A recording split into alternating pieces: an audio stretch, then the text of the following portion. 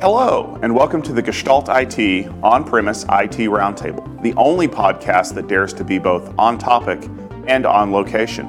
My name is Tom Hollingsworth, and I'm a network analyst here at Gestalt IT. We've got a great topic that we'd like to discuss today with some of IT's greatest luminaries. I'd like to take a moment for them to introduce themselves, and then we'll get right to today's premise. Right. Well, I'm Brian Gleason. My Twitter handle is @BytesOfCloud. That's BYTES, so you can reach me there. Nick Shoemaker, Twitter handle is @InShoe18. And Matt Hato, Twitter handle is @MattHato. All right. Thank you very much for joining us today. I'd like to jump into today's premise for the podcast, which is resellers are useless. Almost everyone who's worked in IT in some point has either worked for or interacted with some kind of reseller, typically referred to as a value-added reseller or a VAR. These are companies that work with product manufacturers to facilitate things like installation services or professional services or things like that. There are some people in the industry who have very strong opinions about the actual value that is added by resellers. Some have even gone as far as to say that resellers should basically just kind of go away and we should go to a direct sales model and the whole world will be a much better place. So I've collected a group of folks here today to talk about this, and I'd like to kind of throw this question out to the panel. Do you think there is any value in a reselling company?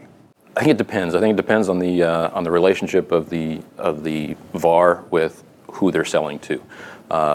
I've had experiences being on the customer side. I've had experiences where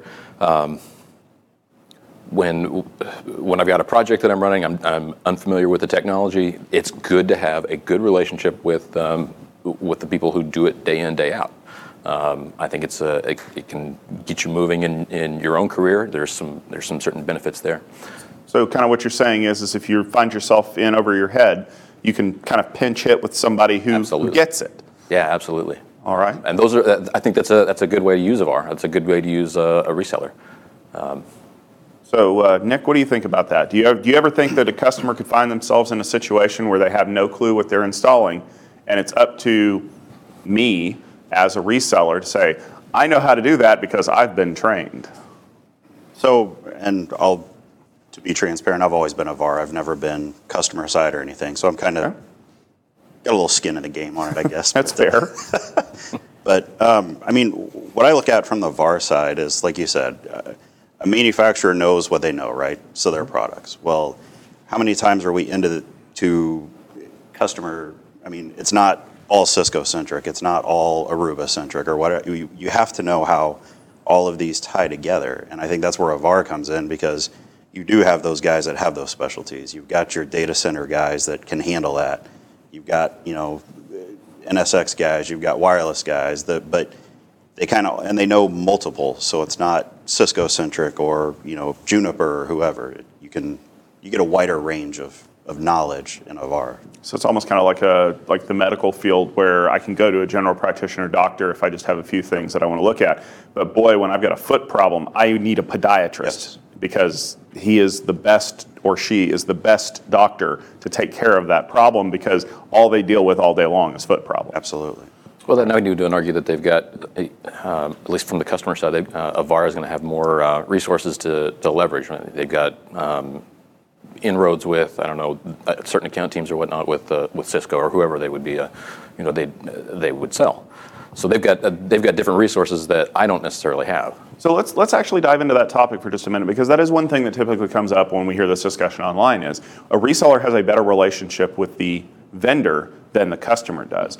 Why is that? Because as the customer, I'm giving them money. Like, I'm literally signing checks and handing them $100 bills. You would think that I would have the best relationship possible, being the person that is keeping them in business. Why would a reseller have a better relationship?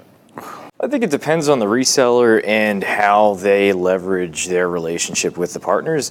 So I understand the sentiment behind the premise of all resellers are useless, that in theory, the less middlemen, the better. Why would I even bother going through? Let's just assume all I want is to buy the hardware or the software or whatever it is. Forget the implementation services, the managed services. I just want to buy a box. In that case, why would I bother with this middleman? And to that point, I'd say that some resellers are useless. On the other side of the fence, if I want to buy insurance, I don't feel like dealing with every single insurance company out there. I want to go to a broker who knows what they're doing, and they can present me with a certain number of options, and I see it as a similar kind of relationship. So in order to do that, you have to have good relationships with the vendors, and you also need to know how to play the game, because there's discount programs, and there's this program and that program and this incentive, and there's no way that on the customer side I'm going to know the ins and outs on how to maximize all of those incentives. So you really do need that additional layer the way that the industry is currently set up. Okay, that's pretty fair. So kind of if your job is to specialize in figuring out how to work with the intricacies of a vendor support or vendor sales model, you know better how to squeeze blood out of that turnip than a customer who only comes around every 3 or 4 years to buy some kit, and things have changed since then. Yeah. And a lot of this is focused on the technical side of it, because obviously we're technical people, so we have to do things like deal with support calls and have access to internal documentation and things like that. But a lot of the arguments that I hear against the reseller model come from the seller part, from the sales arm. Why would I want to listen to an account manager come try to pitch me on something, and you are literally taking money from me and giving it to somebody else and taking a thin slice off the top for yourself? Why does that person need to exist? Why can't it be solely focused on the technical aspects of things? Well, that's kind of a tough question, because I've had again good relationships with some, and then there are others. And I think what I found, at least in my side, is that when I've got a good relationship with that sales guy, there's one thing that always stood out, and it was the sales guy has taken the time to know what my business is and how traffic is supposed to flow, and he's got an idea on the services that he can offer that would actually maximize his value to me. The times where I've had just where I would say a VAR is absolutely useless is when they don't know and they just, hey, how much can I sell you? And that's a horrible experience, and I have honestly very little time for that kind of thing with that.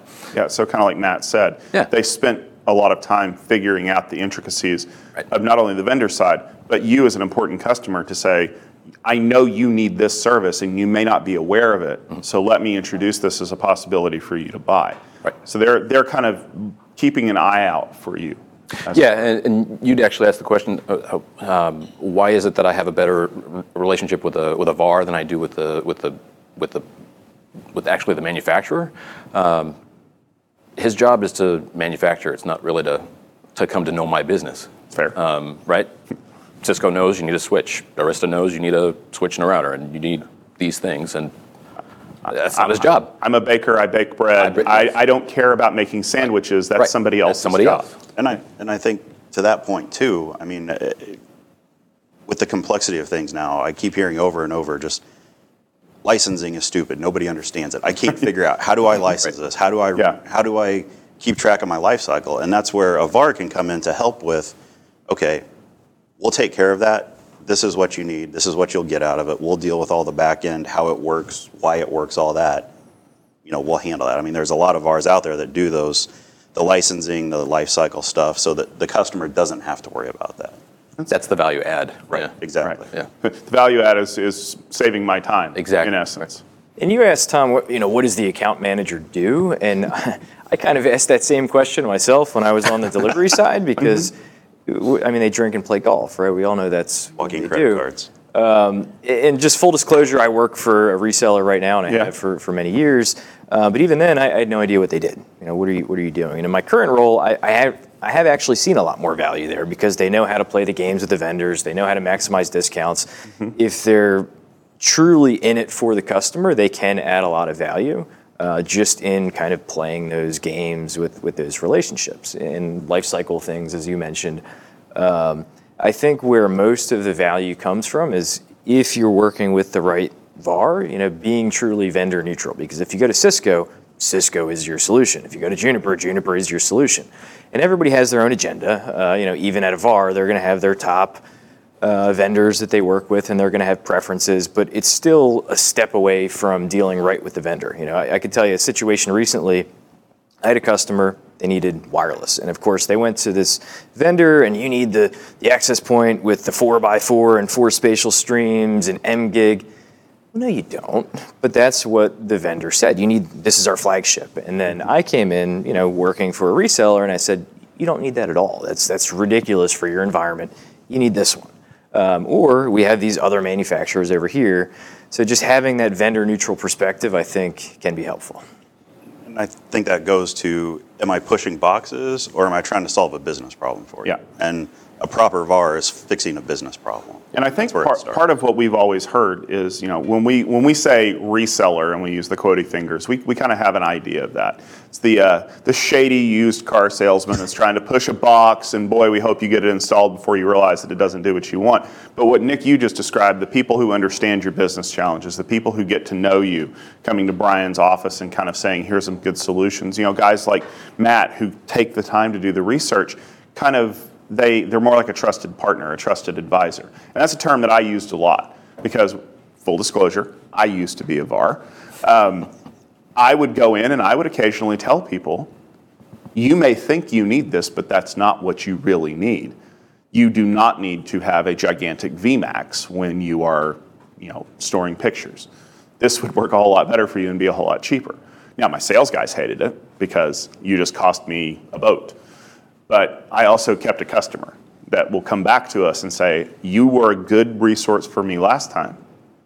So how do we transition from the used car salesmen trying to get boats to trusted advisors that provide real actual value? Where does the gap fall and how do we cross it? I think both of you guys said it right, and you just kind of alluded to it of, it's the account manager that's not trying to close the quick deal, right? He's in it for the long haul. You save the customer, you cost him money up front, but in the long run, you made him a ton of money because the customer continues to come back. So is that continues to come back. So is that being driven more by the morality and vision of the sales guy, or is it being driven more by the fact that if you don't hit your number this quarter, you're fired? Well, I think that's the question too, is how is the organization set up? That's a really good question because unfortunately, a lot of compensation packages, a lot of roles are based on hitting our number this quarter. And especially if you work for a very large VAR that has public shares or things like that, there are investors who are watching for your filing every 90 days. And if the number looks off, somebody's getting a pink slip. So do we think that there is real value to add from a reseller? Are they all garbage, or is this more of a case of you're cherry-picking arguments in both places? I think it boils down to integrity, right? Building a relationship with somebody that you trust, and I think in my experience, it's easier to do that with a VAR because you've got a single point of contact, or maybe multiple. You're working with multiple VARs, but within each VAR, you've got a single point of contact. You kind of get to know if they're just trying to upsell everything and meet their quota, or if they're actually in it for the long haul and they want to do the right thing for your business. Whereas if you're dealing with, let's say you've got 2, 3, 4 VARs that you buy from regularly versus 50 different vendors, you're not going to be able to do that with every single company that you purchase from. So it's easier to have that broker, so to speak. Okay. I'd also suggest that, some of that is on the customer as well. We have to be able to go to that organization if you feel like you're being taken advantage of because this guy's got a number to meet. Well, and you let him know, hey, this isn't going well. Talk to his boss. There's some things that you can do to actually salvage that kind of relationship, especially if that VAR does good work. But if you got a problem with that person, you can always address it with that person. Mm-hmm. I don't know. And if you start righting the ship that way, I think that works for the long run to change a cultural issue where people are either okay with being taken advantage of, or someone is okay taking advantage of someone else. So I think this is it is kind of a cultural issue that needs to be addressed. It's got to be a company match. Yeah, VARs can absolutely fire customers just as much as customers can fire VARs. It's just the way of it. Yeah. I'm so glad I got you on tape saying that because I got in so much trouble back in the day for wanting to fire customers. But I think that's absolutely right, and that's kind of the crux of the problem. Just like you can cherry pick every used car salesman you've ever hated, There are good used car salesmen out there. The Tesla model doesn't work for everybody. You still want to have somebody who's trying to talk you out of buying that $80,000 pickup truck when you live in an apartment complex with really small parking lots, because they want what's best for you. And yeah, most of the time, what's best for you is going to get them a check. But just like that, if you didn't do something that produced value, you wouldn't have a check either. So just like insurance agents and car salesmen and doctors and things like that, there's still an area in our service-based economy for people to kind of help you out because they know a little bit more about things than you do, and maybe occasionally play a game of golf. That should just about do it for this episode of the On-Premise IT Roundtable. We want to thank you all very much for listening in today. If you would like to see more episodes of this podcast, you can head over to our website, gestaltit.com/podcast, where you can find episodes on a variety of topics. A lot of them involve dumpster fires, because that's just the way IT is. If you want to subscribe to this podcast in your favorite podcast application of choice, that also helps us out. We're on iTunes. If you want to go over to iTunes and subscribe there, maybe even leave us a rating or a review. That helps a lot of other people find it and debate the fun world of IT. So we will wrap it up here for our esteemed panelists. For myself, Tom Hollingsworth, and the rest of the Gestalt IT family, thank you all very much for tuning in, and we hope to see you again soon.